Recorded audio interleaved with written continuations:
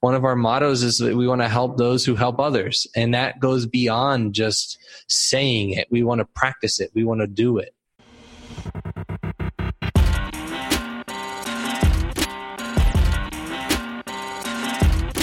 You're listening to the B2B Revenue Executive Experience, a podcast dedicated to helping executives train their sales and marketing teams to optimize growth.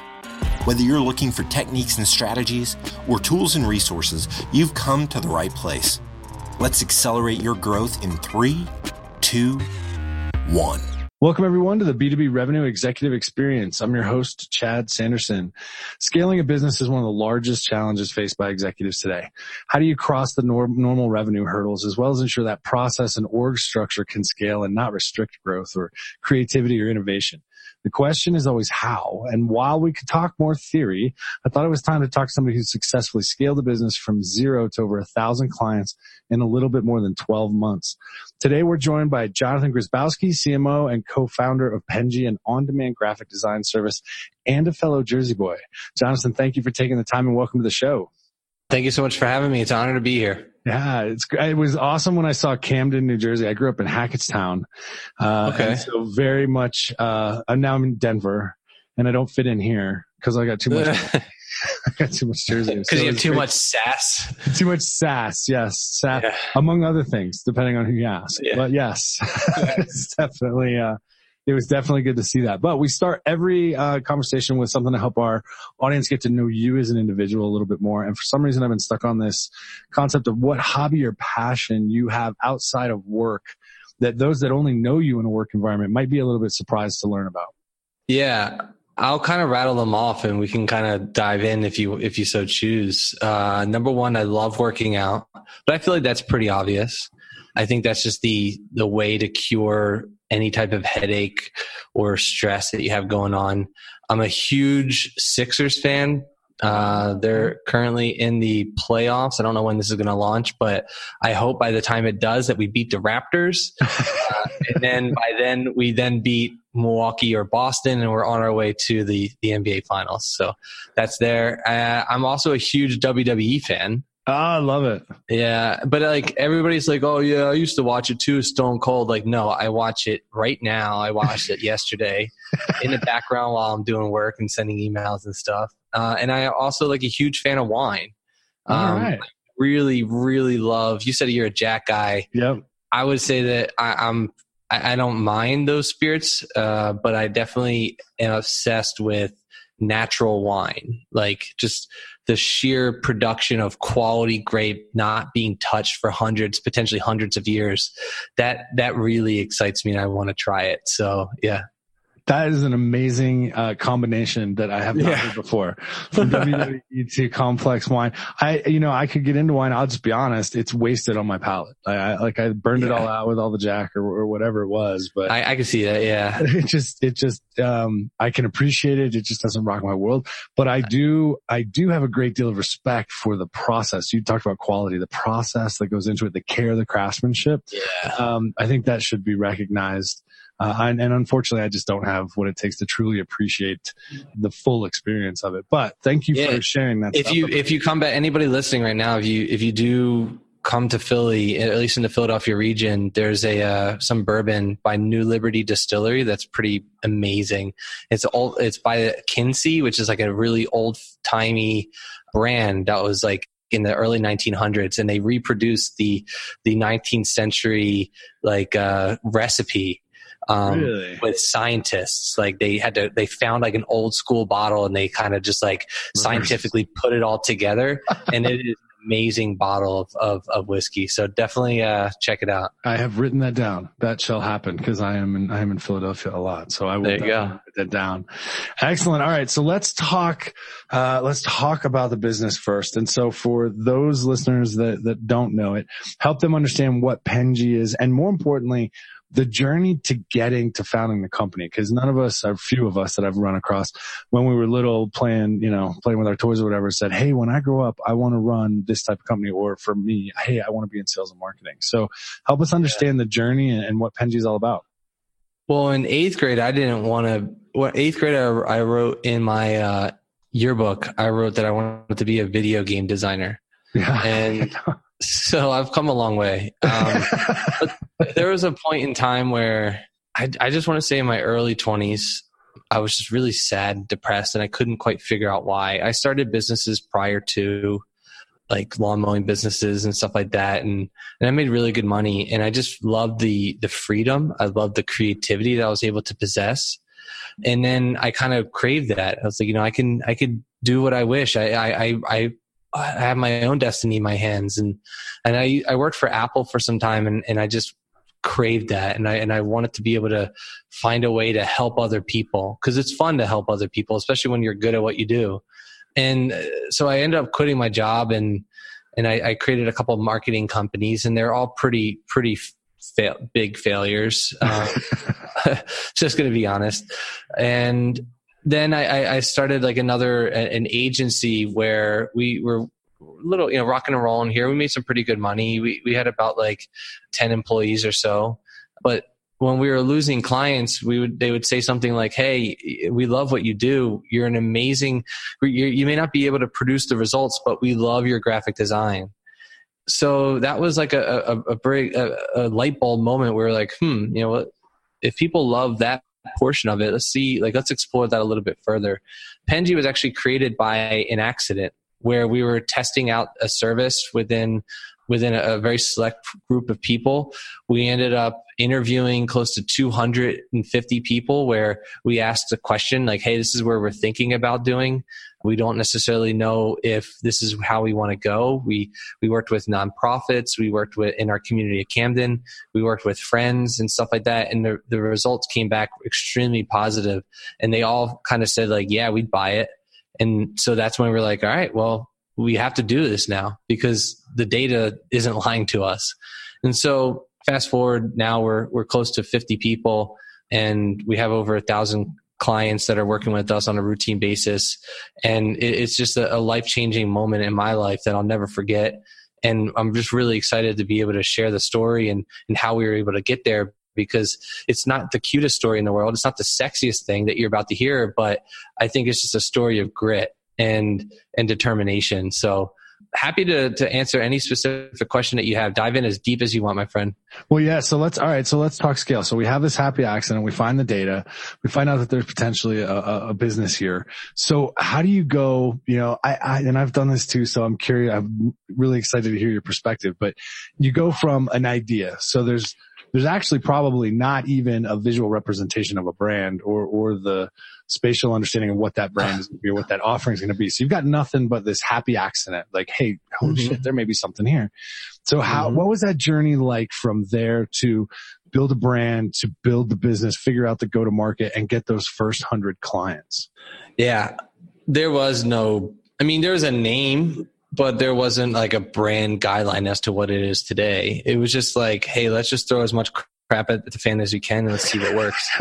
And I'm just being real. Like when we first started Penji, we were unlimited graphic design and unlimited development, which I'm sure people that are listening, they're like, "Oh man, that sounds awesome." Like, yeah, I'm sure it does, but like, it's really hard to specialize.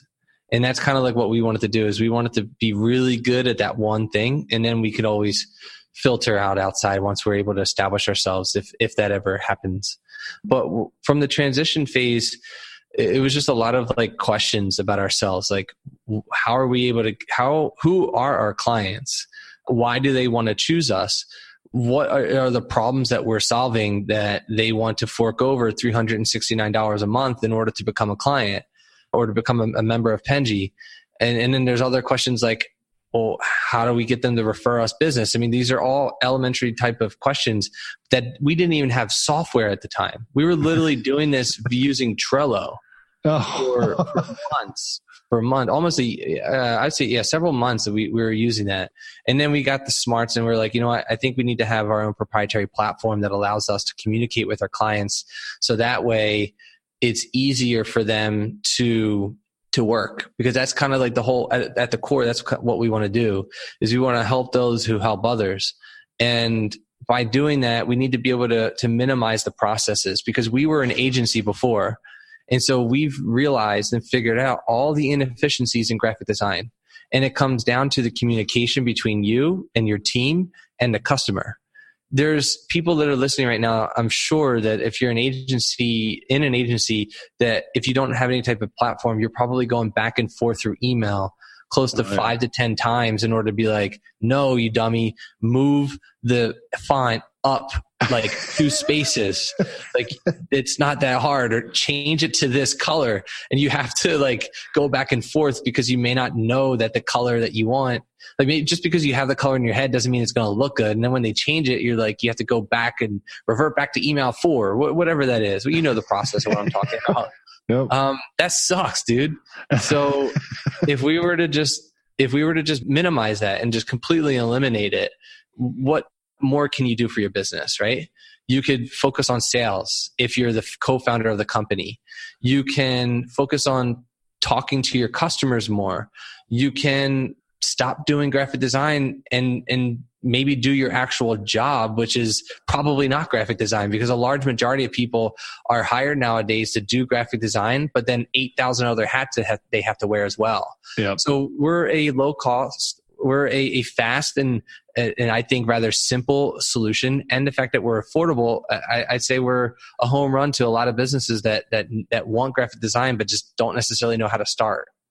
And are the vast majority of customers, when you came out of the gate, were they small startups themselves, or were they? We took anybody, man. If you had a pulse in the beginning, we were just like, come on down. But I would say when we first started, we thought that startups were going to be the best, because like we're a low cost option and we were like, they could afford us. And that's still true to this day. But what we realized upon growing is we have different customer profiles, and we didn't realize that until we started to talk to them.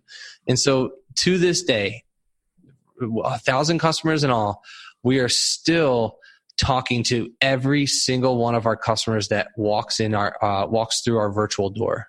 We just have a quick conversation or an email or exchange or some type of exchange where we're just saying like, hey, thank you. 1, 2, why did you choose us?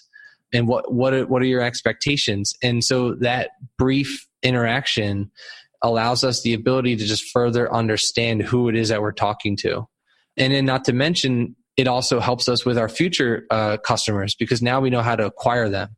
Or how did you come through us? Oh, I found you on a podcast. Okay, cool. Let's do 1,000 more podcasts this month. Or I found you through Facebook ads. Okay, great. It's working. Obviously, there's measures for that too, but let's raise $10,000 more than what we did last month because we're seeing a ton of results from this particular ad. So it's just really, it started off with just throwing whatever it is at the fan, but then now is really about fine tuning the message, looking at the data, and then making decisions off of that data. And all right. And so did you see, so you get the first 100 customers, right? You go through this, we'll talk to anybody who comes to the door. Now you really focus on staying in touch, which is admirable. Totally understand why we would do that. When you started to go from 100 to 500, 600, 700 customers, what things did you realize had to change, right? Because it doesn't sound like you've given up on the talking to people. We want to stay on the pulse of why people choose us and what their expectations are. That makes sense. But what things internally did you notice you had to evolve yourselves in order to scale from that 0 to 100 to 600 and so on?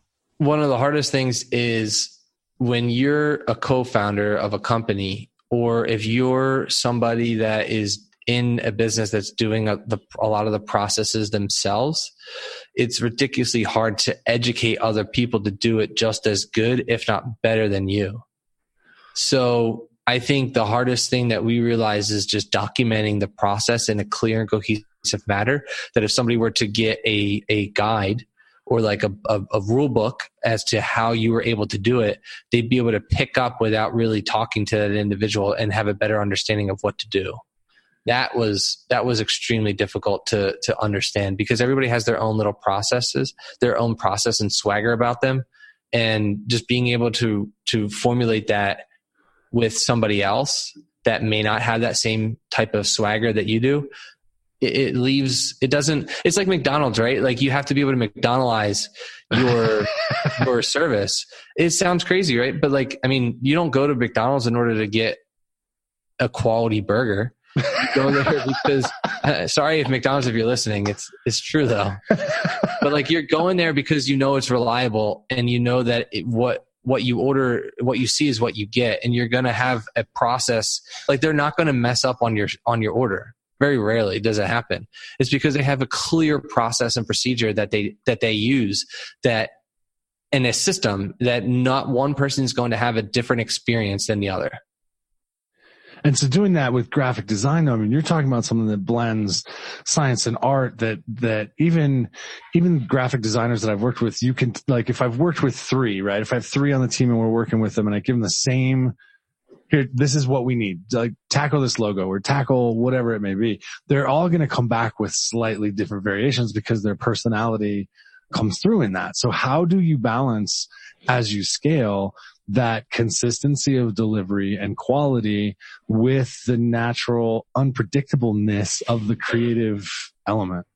Yeah, I would just say it's more so like an eager and a willingness to get it right. I think there has to be a level of empathy. I used the word empathy during the conversation before we started recording, but I think you really have to understand that you're not going to get it right. I think we have a pretty emphasis with our graphic designers, and we tell them that, hey, you're never going to get fired by creating something that isn't good. Like, so be adventurous, be creative, but in order to deliver, I guess, a level of quality, I think it's just a matter of the technology. For us, it's a part of technology and it's just part of really understanding the person. So we have measures in place that allow us to do that. We have brand libraries where we can get at a quick glance, understand who the person is that we're talking to and deliver something that's very specific for them. And if we're not right, I think the technology, again, going a step further in that point and click allows us the ability to just understand with one touch of a mouse where it is that we got wrong. But then delivery too. So it's a combination of a lot of things, but I can tell you in sheer confidence that a large majority of the customers that cancel or that leave Penji isn't necessarily because they've had a bad experience. And it more often than not, it doesn't come from quality. Quality usually people can understand. It's just, are you listening and are you communicating in a way that they want to work with you further? Because like if you worked with somebody and you're like, and you don't like the person, your temper is probably going to be a little bit short fused. Like if you hate the person, you're like, you know what, this guy or gal, like I don't like this person. Their vibe is bad. Like I don't like what they're producing. Like, you're automatically going to hate whatever it is that they come up with. But if they're nice and they're a little bit understanding and they want to they're a little curious to learn more about who you are, I think your level of frustration might diminish a little bit more. And that goes for our business and any business. If you're just a cool person and you want to understand them, like why wouldn't they give you a second or third try? Yeah, it's a journey, right? It's not a one and done. It's a one and done. If it's one and done, then McDonald's is fine. Yeah, exactly. Yeah, some people want McDonald's and that's totally cool, but there's some other people who don't want to trash their body, and that's fine too. No judgment. Yeah. All right. And so as you do this, as you scale, you said you're up to 50 people now. What, from a people perspective, hiring, building that culture, what were some of the challenges you ran into there as you went from, a couple of people with a happy accident to now 50 plus people on the payroll? Yeah. I would say it's just, we'll look at it this way. I think every person that we get close to 5-ish to 10 inquiries a day, just people asking for graphic design jobs. And we're not able to work with everybody, but we're not able to hire everybody. But I can say that we have a philosophy where we're always hiring. And a lot of things that we do for our locally is that we work really close with our community. And being that you have a tie to the region, Camden, New Jersey is a predominantly, let's just say, underserved community, very neglected, and the people are neglected as well. And so we've partnered with organizations. One in particular is HopeWorks, where they train the youth of Camden for potential tech jobs. So they provide education. They take these kids that maybe they're off the street, maybe they don't necessarily have the right upbringing or the resources that maybe you and I had when we were growing up. I don't know your full story, but I know for me, like I had grown up. And then, so when they go through their process, they are then graduates of the program, and then they're looking for jobs. And we're happy to be a partner with their organization. So they kind of prime these individuals to just walk in and be able to work with us. That was probably one of the best things that could have happened to us, is being more community conscious. And we do that in several ways outside of hiring people from Camden. But it's just a really good way to be able to give back to our community. It's a really good way to be able to provide opportunities to kids who deserve a chance, but maybe overlooked by just a lot of outside external things. That was probably one of the key factors when it comes to just growing the company, is using our local community as a crutch and a resource. Well, I mean, it keeps you connected to the human element, right? So we see Absolutely. We see a lot of organizations today attempt to scale and like, hey, I'm going to throw this technology in here, this technology in here. Okay, now I've got an HR system that does character recognition on the resumes that come in, and it does some equation somewhere, and so now they don't hit the mark, and you're missing the potential in what some of these people can bring to the organization from a diversity standpoint, from a creativity, innovation standpoint. And so it sounds to me like you really have fought to stay connected to that human element, not only with the community connection, but also in the way that you hire or the way that you go to market. Is that a fair assessment? Yeah, I actually thought about a similar idea late last night, because what else am I going to think about late at night? But I was thinking to myself, like, I was thinking about our sales tactics, and I was just like, okay, well, if we send I'm just going to use round numbers. If we send 1,000 emails, right, and we get, I don't know, let's just say a 1% response rate. And then of that, we get another 1% of people who actually become a customer. I'm just using round numbers. Those aren't facts. Right. Are we sending these emails in a way where we're just like sending cold emails to people because it's a script? What if we were to send 100 emails and we make those emails the best damn emails on the planet, that are so specific that it like speaks to the person, where they would be foolish to not respond? And I think that a lot of companies, like the reason I'm bringing that story is because like a lot of people are trying to scale without truly understanding their business. And they want to be able to put things in place because they feel like it's the right thing to do. And not all businesses that are like that. Like sometimes you just can't become like an Uber the way that Uber has become Uber. Right. And that's okay, because you're not Uber. So for us, we're really trying to think of like, all right, if we send 100 emails into the best damn emails in the world, what is our I think our success rate is going to be a little bit higher because of how specific we are to that person. We're talking to that person. It's not a math. They're not a number. It is the actual connection. It's that H to H element that is actually sounds like part of what differentiates even your business offering. So It would make sense that the experience, that sales experience or marketing experience that an individual has with Penji from first touch is as personalized, is as focused on that human being, rather than some cadence that was created and scaled and it just swapped out their name of the company and, something else. Yeah. Yeah, that's much more powerful. I mean, it's a much more powerful approach, and it's interesting. It's almost a revolt. If you think about, the MarTech, they call it the MarTech 5,000. Don't get me started. There's like almost 7,000 companies in there. It's a bad market. Mm-hmm. But you got the MarTech 5,000, which are all of these technologies that are largely focused on how do I scale and still attempt to maintain personalization. And the vast majority of them, let's just say struggle, if not outright fail.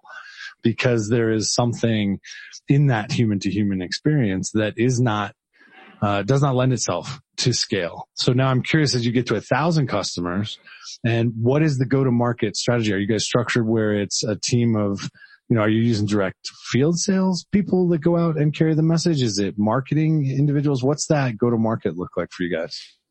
Mm-hmm. So it's more so along the lines of advertisements, SEO. If anybody that's listening and they believe that SEO is dead, I would strongly disagree. I think SEO is a very strong element. I think it's any way that you can get your message out there creatively, I think is incredibly important. So we bring as many people as we can to the website as possible. Then we use advertising retargeting techniques in order to lure them through a sales funnel. Sales funnels can be in the form of like a demo. It could be in the form of like an ebook. It could be in the form of just like, hey, discount, like buy our stuff, whatever it may be. That's definitely one angle of it. We also have people that are trying to stir up interests. People who send emails and say, hey, Penji, this is what we do and this is how we do it. Do you need it? Yes or no? We're willing to work with you any way that we can. We also have a lot of really great partners. And so we work locally a lot. And I think this is something that I think has allowed us to get notoriety locally, is what we do for the community. So I already mentioned one portion of it, but we also have another element called Penji Unlimited, where we offer close to 25 nonprofits a year our services for $1 a month. And they can use us as often as they want. They get the whole year for that $1 per month. And I think that's something that's really cool, because a lot of businesses, a lot of nonprofits, they need it more so than anybody else, but they just don't have the resources to do it or the money. And so that approach, that ability to constantly give back to our community has allowed us opportunities to get in publications. It's allowed us opportunities to get in like probably meetings that we probably don't deserve to be in just because. But yeah, I just think, but it's like, it's not something that we're doing just because of those things. It's something that we genuinely believe in.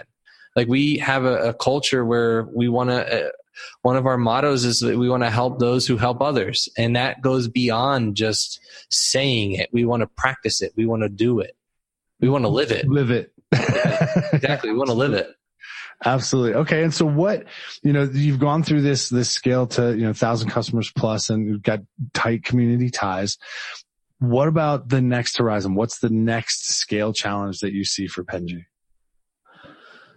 The next scale challenge, I would say, is just like not being stagnant, because like as you're scaling, there is going to become like what has got you to 1,000 is going to get you to 10. And I think, or like even 2 or even 5, whatever it may be. And I think, just not leaving your foot off of the trigger, or your foot off the gas pedal, or your finger on the trigger. I think that's probably going to be the hardest thing. I think it's not necessarily a physical doing. It's more so like a mental doing. Because like when you see, especially as a founder, when you see revenue coming in and you're like, oh yeah, we're good. This is awesome. This is cool. But is it cool to the extent of like where you want to grow the company cool? Or is it just cool for right now? Right. And so we're constantly like trying to find ways to fix it. Even if we know it doesn't need to be fixed, we're just constantly just putting ourselves in these situations where we're like, all right, we gotta switch it up. Even if it's just like a word in an email, or like an email, or a word in an advertisement. I think just constantly changing is just really strong. Well, I mean, change is the new normal, right? People have to continually evolve.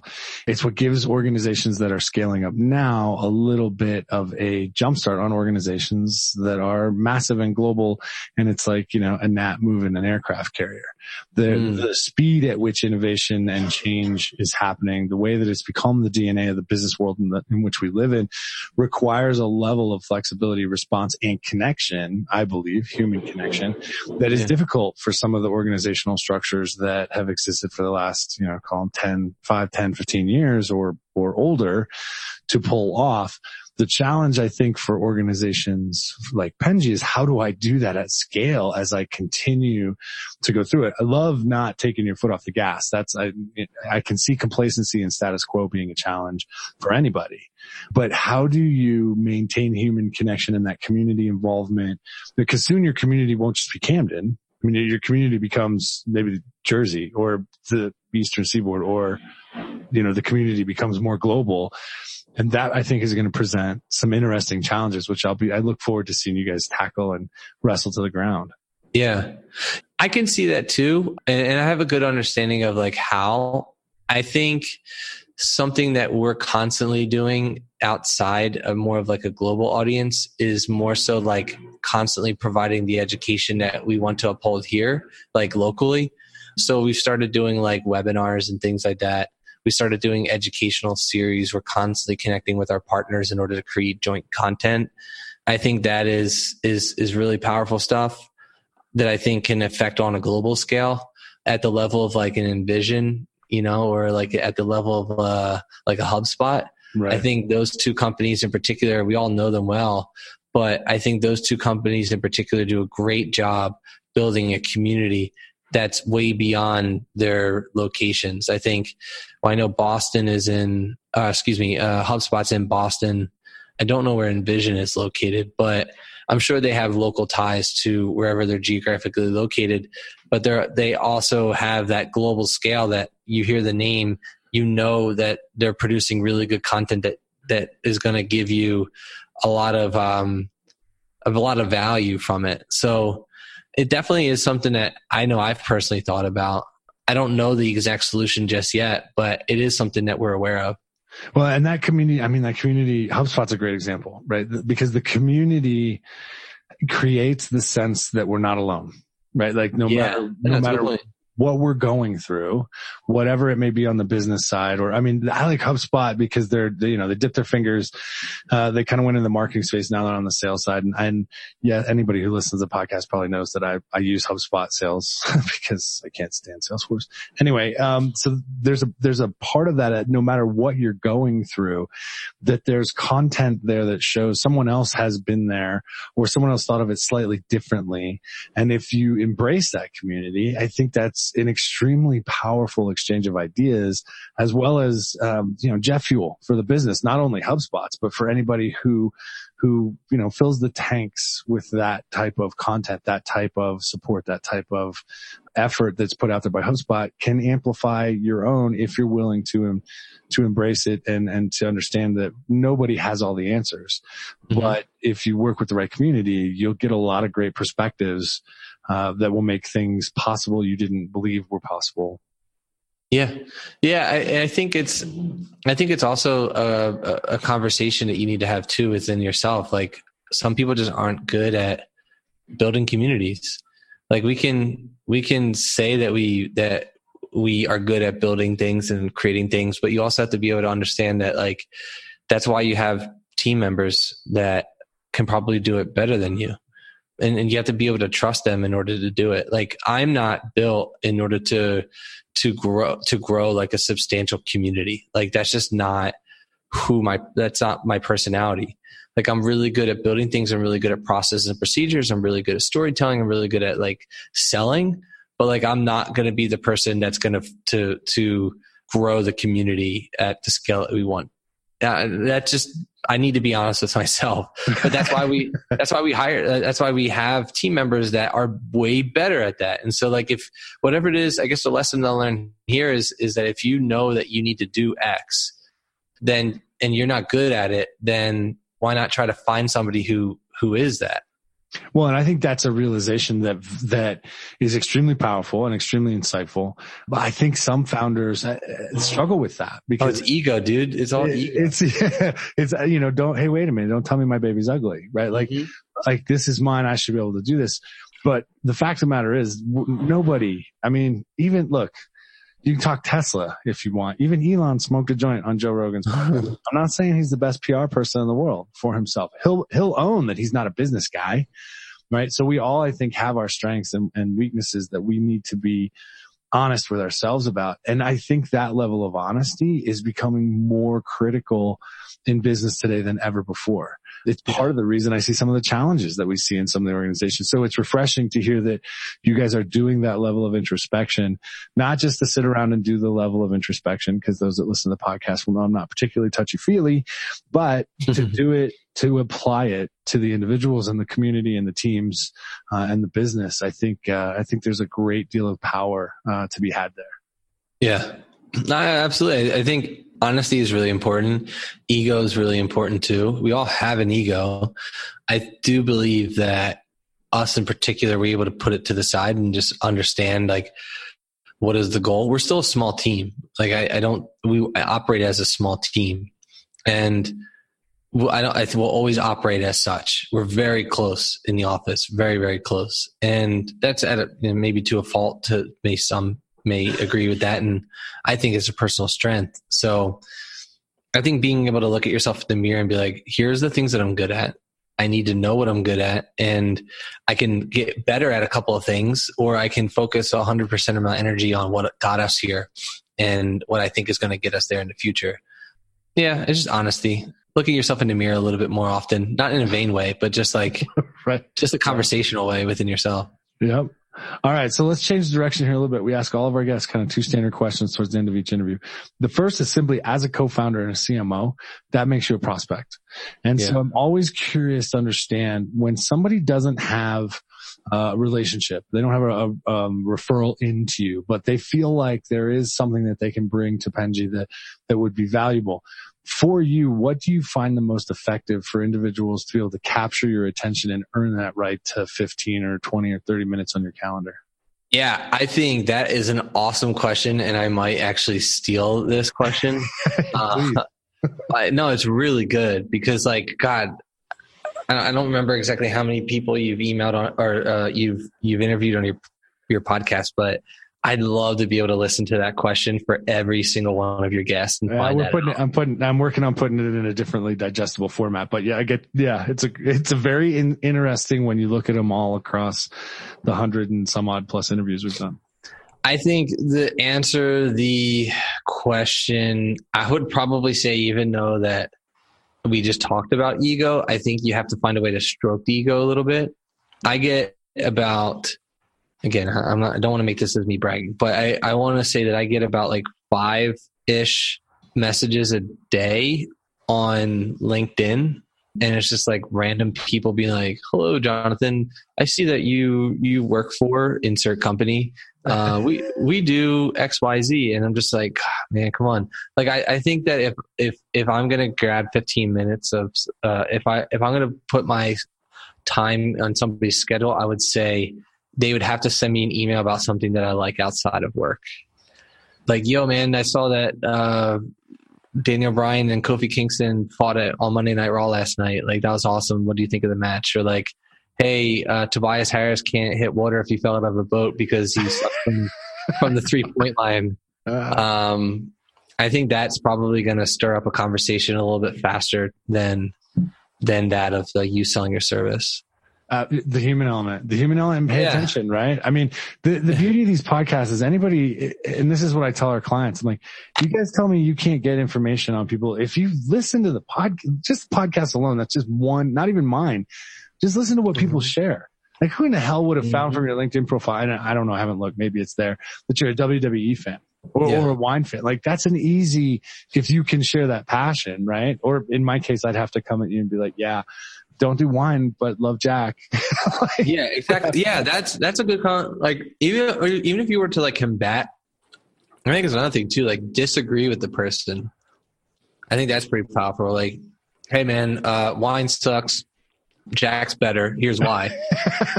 And I'd be like, I would totally comment on that. I would be like, no, you're wrong. And here's why I'm right. So it becomes a debate and then an understanding of two individuals. And that's a great, powerful thing. Exactly. Perfect. All right. Last question. We call it our acceleration insight. There's one thing you could tell sales, marketing, or professional services people, one piece of advice that if they listened, there's the caveat, if they listened, you believe would help them hit their targets, crush their quotas, or achieve their goals. What would it be and why? I would say find a way in and doing whatever it takes in order to get in. And that might be like offering your services at like free or discounted. Somebody posted a similar question on Facebook today. I don't really use Facebook that often, but it was like, you have 30 days to make $5,000 or you die. How do you do it?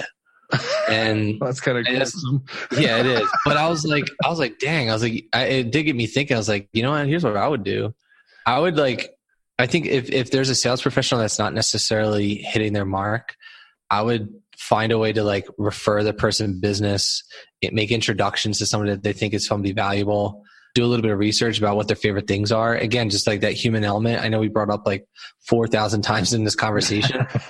But I think it's just the most powerful thing to treat another human like another human. I think a lot of times salespeople in particular just look at prospects as just like a number, and they're not looking at it in the sense of like who the person actually is.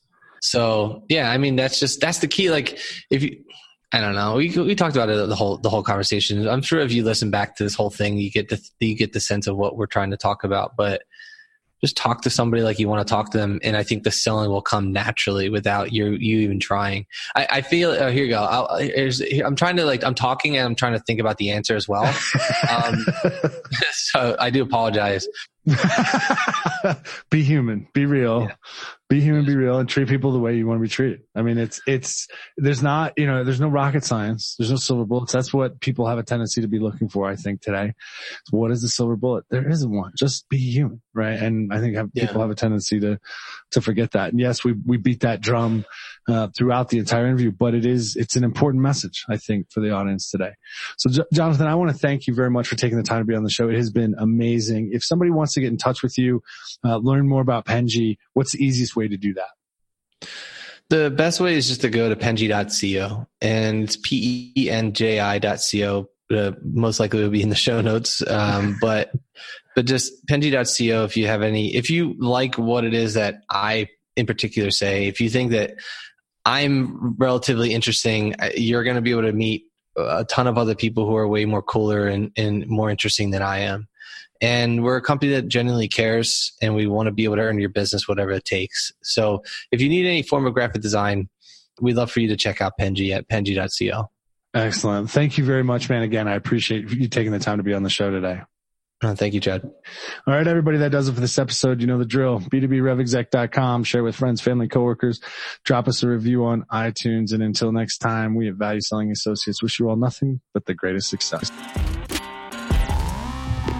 You've been listening to the B2B Revenue Executive Experience.